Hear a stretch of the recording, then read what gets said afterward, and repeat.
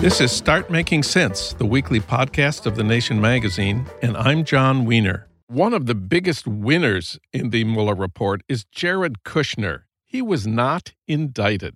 For comment, we turn to Amy Wilentz. Of course, she's a longtime contributing editor at The Nation and the former Jerusalem correspondent for The New Yorker. She's also written for The New York Times, The LA Times, The Washington Post, lots more. She's best known for her work on Haiti, including the award-winning book Farewell, Fred Voodoo. Amy, welcome back. Thank you, John. There'd been a lot of speculation that Jared would be indicted, that his failure to disclose Russian contacts could lead to a perjury charge, or that Trump Tower meeting with the Russian who promised dirt on Hillary would lead to a violation of the law on campaign contributions. But it all came to naught because Mueller didn't see a way through to a conviction, I think, so he didn't indict. Even though there is no indictment of Jared Kushner in the Mueller report, we have no idea what is in the Mueller report. There could be a lot of stuff in there that can be followed through to an indictment, but since we haven't seen the report, we don't know. Could Jared still be indicted by someone other than Mueller? I don't believe that the Mueller investigation precludes other investigations. In fact, I'm pretty sure that the Southern District is following this very, very carefully. That specific meeting with Natalia Veselnitskaya in Trump Tower. Let's talk about Jared and his life, subjects of a new book, Kushner, Inc., Greed, Ambition, and Corruption, The Extraordinary Story of Jared Kushner and Ivanka Trump by Vicky Ward. Jared is sort of like Ivanka and the other Trump kids in that his life has been shaped by his father's ego and ambitions. Yeah, the two of them have these very, very wealthy fathers. In both cases, the grandfather made the initial monies, Fred Trump more successfully than Charlie Kushner's dad. Then the two fathers followed through to develop real empires. And so these two kids, Jared and Ivanka, grew up in a bubble within the other bubbles in the United States. And they grew up very, very entitled and with very little sense, it seems from reading this book and from other things one has heard, of what it means to lead a real life in a real world with exigencies and demands on you. And was it always clear that both fathers intended their children to follow in their footsteps and join the family firm? Yes. It was always clear that all the kids would be involved in some way. All the Kushner kids, there are 2 boys and 2 women. That is to say, 2 men and 2 women. And all the Trump kids, with the possible exception of the one whose mother is not Ivana Tiffany. But they strove to be involved, too, especially in Ivanka's case, I think, because she was the girl with 2 brothers. She had to push to make it clear that she wasn't just going to be daddy's little girl, but that she was going to be a force, and she did push. There are some differences between growing up with Charlie Kushner as your father and growing up with Donald Trump. Well, so far, Donald Trump has not gone to prison. And Charlie Kushner did go to prison for 14 months for this Baroque scam he ran against his brother-in-law to try and blackmail his brother-in-law. He hired a prostitute to seduce his brother-in-law. This is all proven in court. And then had them taped together. That is to say, videotaped, not taped together. And then sent this to his sister, the brother-in-law's wife, to try and blackmail them into not giving evidence in a case against the Kushner companies. And for that, he went to prison for 14 months. And how did Charlie Kushner do in prison? Well, it was a white-collar crime kind of prison situation, so it wasn't that bad. And he made a lot of friends and apparently took the opportunity of being in this very kind of special, safe place compared to New York real estate to bond with people and to tell them his maybe not most important secrets, but some secrets, and they told him theirs. And eventually when he left prison and they left prison, he hired them. Oh, my God. He hired a couple of these guys and he brought them into the firm. And inside the firm, they were known as the felons. There was the family and there were the felons. And then there were a couple of civilians too. And most incredibly, of the felons, one of them actually married a top associate in the Kusher companies. So thereby, wedded bliss as well as felony. And there's one other big difference between Jared's father and Ivanka's father. Aside from the prison term, Jared's father is super religious. Oh, yeah. He really is religious. He's the child of 2 Holocaust survivors. Which he tells us about which often. He endlessly cites as proof positive that he can do no wrong. But they were very religious, and he and his wife are both very religious, and they expect the children to be very religious. And Jared is observant, and therefore Ivanka had to convert in order to marry him. And what exactly do you mean when you say Jared is observant? Practically, in terms of what it takes to be in business, it's a little rough for you on Friday night. Because on Friday night, you unplug your phone, you can't use anything digital, you can't do any work, you're not supposed to write even. You may go to synagogue or not, you have a dinner with your family, and until Saturday, when the sun goes down, you have to continue observing that obedience.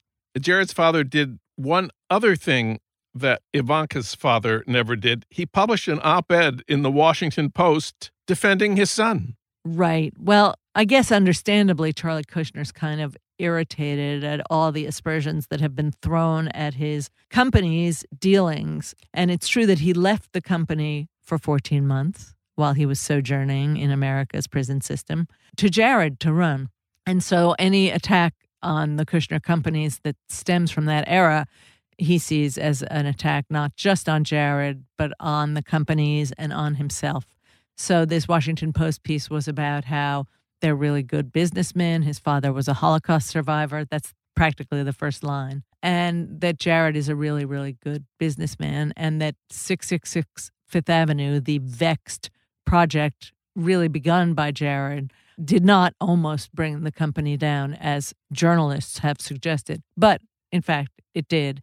Vicky Ward only in this new book about the Kushner family repeats all the very, very good reporting that's been done on 666 Fifth Avenue. And finally, once Jared's father-in-law was in the White House, the people who came in it's a big hedge fund, and they manage a lot of money from Qatar.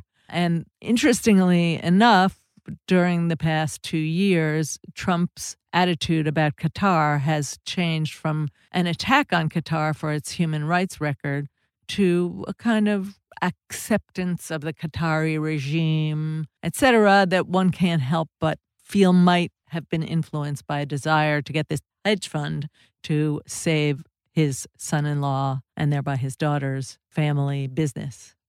According to the new book, Kushner, Inc., Ivanka thinks that someday she could be president. This seems, ludicrous to us. Is there a good source for this story? It's attributed to a story that Gary Cohn, the former president of Goldman Sachs, who joined the administration as the top economic advisor to the White House, ostensibly told people, which is what Vicky Ward says. So Gary Cohn told people that Ivanka said she thinks someday she will be president. So let me just review. We don't have this from Ivanka. We don't have this from Gary Cohn. We have it from people that Gary Cohn told. What would you call that? A third-hand reporting or second-hand reporting? I would call it third-hand anonymous source. So to me, it falls so easily within the realm of the kinds of ideas that float through Ivanka Trump's head that I do believe that she may have said it at some point, or that people assume from the high-handed way she acts in going to all these meetings in her father's stead and just showing herself as a very important influencer in the White House, that she may have presidential ambitions. But Gary Cohn might have motivations in telling this story. Possibly. So Gary Cohn almost resigned over Trump's statements about the Charlottesville protesters when the president seemed to condone the neo-Nazis who were present. And Gary Cohn is Jewish and felt uncomfortable with that, but he didn't quite resign. But then, over something more important, which were the tariffs that Trump imposed on steel and aluminum imports, he did resign finally, along with Steve Mnuchin. So, like so many of the sources in this kind of really ripping story about the Kushner companies, Gary Cohn's not a totally reliable, objective observer. But as I keep thinking to myself from my experience as a reporter, of course, mostly the people who want to talk to reporters are people with some axe to grind, and you have to be the sensible person who decides what's real and what isn't real. I would say Vicky Ward does a little less of the sensible person stuff, but it makes the book a very fun read. And one of the other fun parts of Vicky Ward's book is what she has to say about what we might call the good Kushner, Jared's brother, Josh. He, too, has a glamorous wife. Yeah, Josh married Carly Kloss, the supermodel. Apparently a very intelligent person, as well as being a very successful model. She's been on the cover of Vogue how many times? 40 times, something like that. And that's big. That's really big. Josh Kushner and Carly Kloss both publicly voted for Hillary against Trump, Josh's brother's father-in-law. Oh, and then they went to the Women's March, and they went to the March for Our Lives, which was the March for Gun Control, better gun control in this country, both of which have been, not exactly Trump's forts. And how do the wives of the two Kushner brothers compare, Carly Kloss and Ivanka Trump? Ivanka had a business before she became top advisor to the President of the United States, and it was a garment business, internationally produced clothing, fairly modestly priced. For working women. But yeah, a fashion producer for working women. And then as she was getting closer to the White House, and then in the White House, she began to change the model of that and brand it for like women's empowerment, because she became the women's empowerment person in the White House. Whereas Carly Kloss has something called Code for Klossy. Klossy is her supermodel nickname. What she's done is she's established I think a 501c3 not-for-profit that teaches high school girls how to code, because she became obsessed with coding. This supermodel actually went to classes to learn how to code, and she loves coding.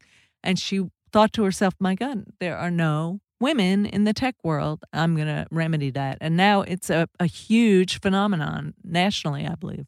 And as with Ivanka, by the way, Charlie Kushner, Josh's father, was very concerned that Carly, too, convert. And eventually she, too, converted.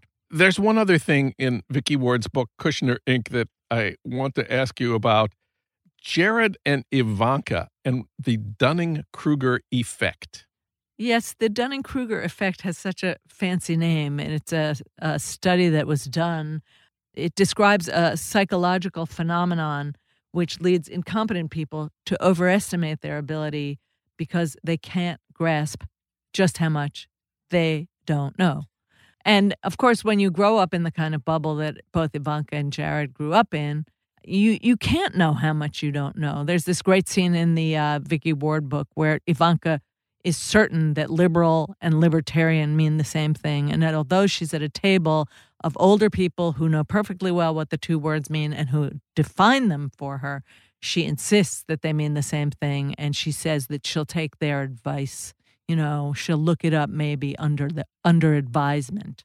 But it's true that Jared famously is always telling people in the real estate business that he could do their job better than they can, that he knows more than they know, that if he were doing their job, it would be done well. He, like his father-in-law, loves to fire people if they don't seem to be promoting his family well enough. And there's something also that Vicky Ward talks about in the book called the reality distortion field, so that this Dunning-Kruger effect can be kind of used by Jared and Ivanka because they're charming, because they're good looking, because they can, as Vicky Ward says, imitate a sense of humor. They have so much power and money that wherever they go, they distort the field of reality. They make people believe things that aren't true are true, and they bring their own gravity with them wherever they go. Jared and Ivanka, incompetent people who overestimate their ability because they can't grasp how much they don't know. Amy Wilentz, thanks for coming in today. Thanks very much, John.